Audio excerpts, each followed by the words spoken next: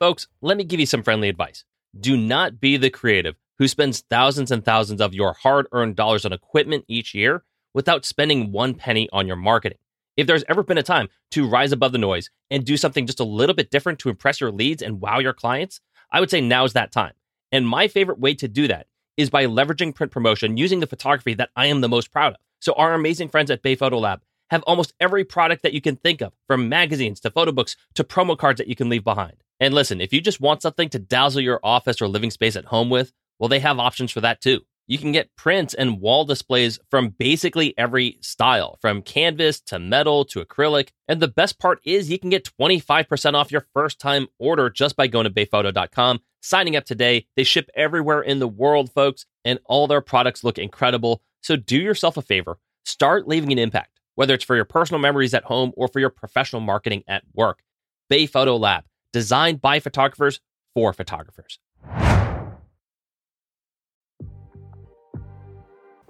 You're listening to Entrepreneurs, a podcast that inspires photographers and visual artists to live their best creative lives. My name is Michael Durr, and I am a full-time photographer with nearly 10 years of experience in the freelancing world. And I'm sitting down with an amazing community of visual artists to talk about process, business, and the lessons that have helped them grow. So let's get to it. Entrepreneurs starts right now. All right, folks, welcome back to another episode of Entrepreneurs. Today is an exciting day because, quite honestly, this topic is something that I am just learning about. My amazing episode 30 guest, Christina Peters, brought something up in our interview the other day that really piqued my interest when I asked her about cold emailing techniques. She responded that there are privacy rules in place when emailing people cold, which we all do, but very few of us actually know enough about. So today, I am going to give you some guidelines taken directly from the Federal Trade Commission's website on the official rules for commercial emailing. Now, some countries are very strict with how you are allowed to broach cold clients and customers, and unfortunately, I didn't quite have the time to research all the other countries outside of the US. So if you are one of our amazing international listeners whom I adore so very much, I hope this episode simply inspires you to seek out information on your own on what your country's laws stipulate. For everyone else listening domestically in the United States, here's the main thesis of this entire episode. If you currently participate in any email marketing in the United States or plan on it down the road, you need to be aware of a law called the CAN-SPAM Act of 2003. It is in effect a law that sets rules for commercial email and messages, gives recipients the right to have you stop emailing them, and spells out tough penalties for violations. Now, specifically in context with email, the word spam itself isn't an actual acronym for anything. But in context of CAN-SPAM, it is an acronym that stands for Controlling the Assault of Non-Solicited Pornography and Marketing. And it is this rule that we need to understand. As surprised as you might be, we can't just spam customers or clients without a few rules in place. And as I mentioned before, this is all coming from the FTC website, which I will be linking in the show notes as well. So if you want to know how to reach out to your leads in a lawful manner, follow along. Okay, so number 1, don't use false or misleading header information. Your header information, meaning the fields that read from, to, and reply to, along with the domain name and email address, those must be accurate to identify the person or business who initiated the message. All right, so in layman's terms, folks, obviously the to and reply to fields are going to be accurate. I mean, you would rarely email someone you didn't want to email. What we need to be clear on is who we are. We need our email address to be accurately reflective of the person initiating the message. So, for example, my email address is contact@michaeldurrphotography.com. That lines up with my domain name and my business. If, for instance, you are using a work email address from your employer that does not have your name attached to it, and you are reaching out to a new lead, I am inferring from this rule that you may be in violation right off the bat. Number 2, don't use deceptive subject lines. The subject line must accurately reflect the content of the message. All right, so simply put, it is illegal to use a subject line that would intentionally mislead people about the content matter of your email. So if, for instance, you're trying to connect with a new client, you can't just put something down in the header that says, urgent news about your order, or update your information here, or just responding to your previous inquiry, because none of those things are true. Now, we should be thinking of creative subject lines to generate interest from our clients in opening our emails, but not like this. These are sneaky and dishonest methods that nobody respects. Number 3, identify the message as an ad. The law gives you a lot of leeway in how to do this, but you must disclose clearly and conspicuously that your message is an advertisement. All right, so this is tricky, but I like this idea by an article written in Forbes on this specific guideline. They say you don't need to use the word ad in the subject line or even create an image in the email that calls out that what the recipient is opening is an ad. But per the CAN-SPAM Act, it is required that each business email sent says somewhere that it is an ad. This can be as simple as placing the text at the bottom of the email saying, this advertisement was sent by your business name here. Number 4, tell recipients where you're located. Your message must include your valid physical postal address. This can be your current street address, a post office box you've registered with the U.S. Postal Service, or a private mailbox you've registered with a commercial mail receiving agency established under Postal Service regulations. Okay, so for me personally, I've never really added my physical address in emails before, but it may just become a habit from here on out. You can do this in your email signature if you're cold emailing people, and certainly if you are doing email marketing promotions like newsletters or sales, having your address listed at the bottom is simply a must.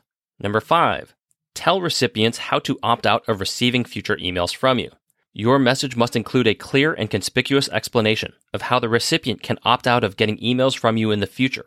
Craft the notice in a way that's easy for an ordinary person to recognize, read, and understand.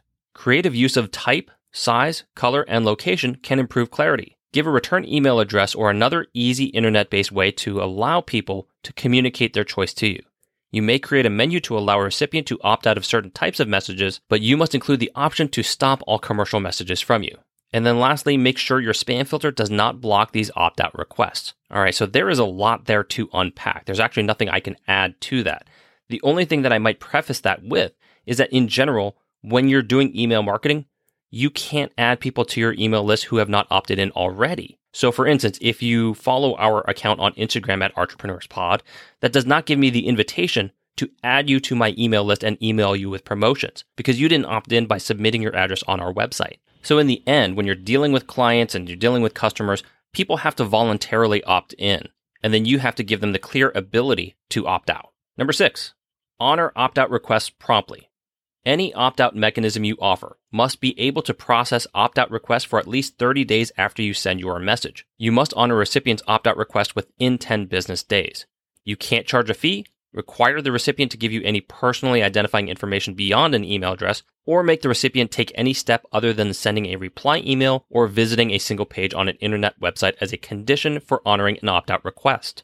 Once people have told you that they don't want to receive more messages from you, you can't sell or transfer their email address even in the form of a mailing list. The only exception is that you may transfer the addresses to a company you've hired to help you comply with the CAN-SPAM Act. All right, so there is not a whole lot more that I can add to that. That is very well thought out. The basic concept simply is that if someone opts out, you have to honor that within 10 days. And lastly, number 7, monitor what others are doing on your behalf.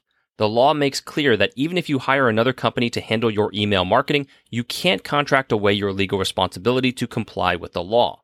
Both the company whose product is promoted in the message and the company that actually sends the message may be held legally responsible. All right, so simply put, if you have employees or hired help manage your email marketing for you, the law still states that it is your responsibility to make sure that everyone on your team, marketing on your behalf, is understanding and compliant of these rules. All right, so now that you have somewhat of an overview of what rules are actually in place, why should you actually care at all? Well, if you violate the CAN-SPAM Act, each separate email in violation is subject to penalties of up to $43,792. So clearly, non-compliance can be very costly. The next time you're looking to promote your product or service through email marketing, make sure it simply follows the previous criteria. Now, there's a lot more information on the FTC site. They have a lot more in-depth examples and scenarios. I didn't want to bog you down with all that minutia. For me, I just wanted to illuminate you on this matter because almost every entrepreneur leverages email marketing in some way. And so the more you understand the principles and the more you put into action proper etiquette, the more you're going to stand out as a professional and the less likely you're going to deal with absurd fines. And so this was honestly something I never considered before a week ago. And so I have to give my sincerest thanks to Christina Peters for bringing this to my attention. I really believe that if you want to be a professional in any setting, you have to build professional habits. And because of this knowledge, I will never view cold emails and email marketing the same way again. And I am all the better for it. So that is going to do it for today's episode, folks. I hope you learned something, and I hope you're able to take this into your business practice going forward. Thank you for tuning in, everyone, and I'll see you guys next week.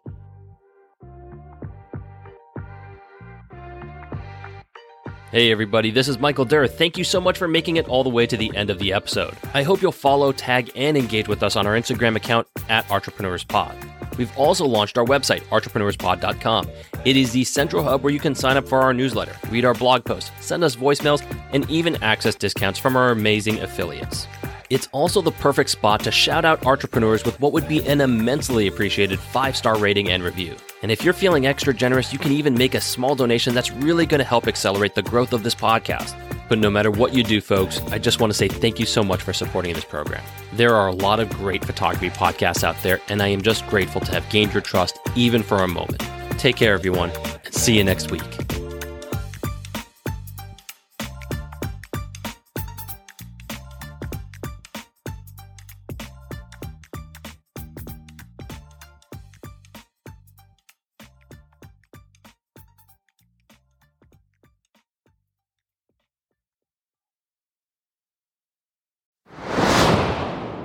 This episode of Entrepreneurs was brought to you by Bay Photo Lab. First-time orders receive 25% off on any professional photo printing product or service. Yes, I said 25%. Just go to bayphoto.com to browse the amazing selection of gifts, prints, and displays. That's bayphoto.com once again. Thank you all for tuning in, and we'll see you next week.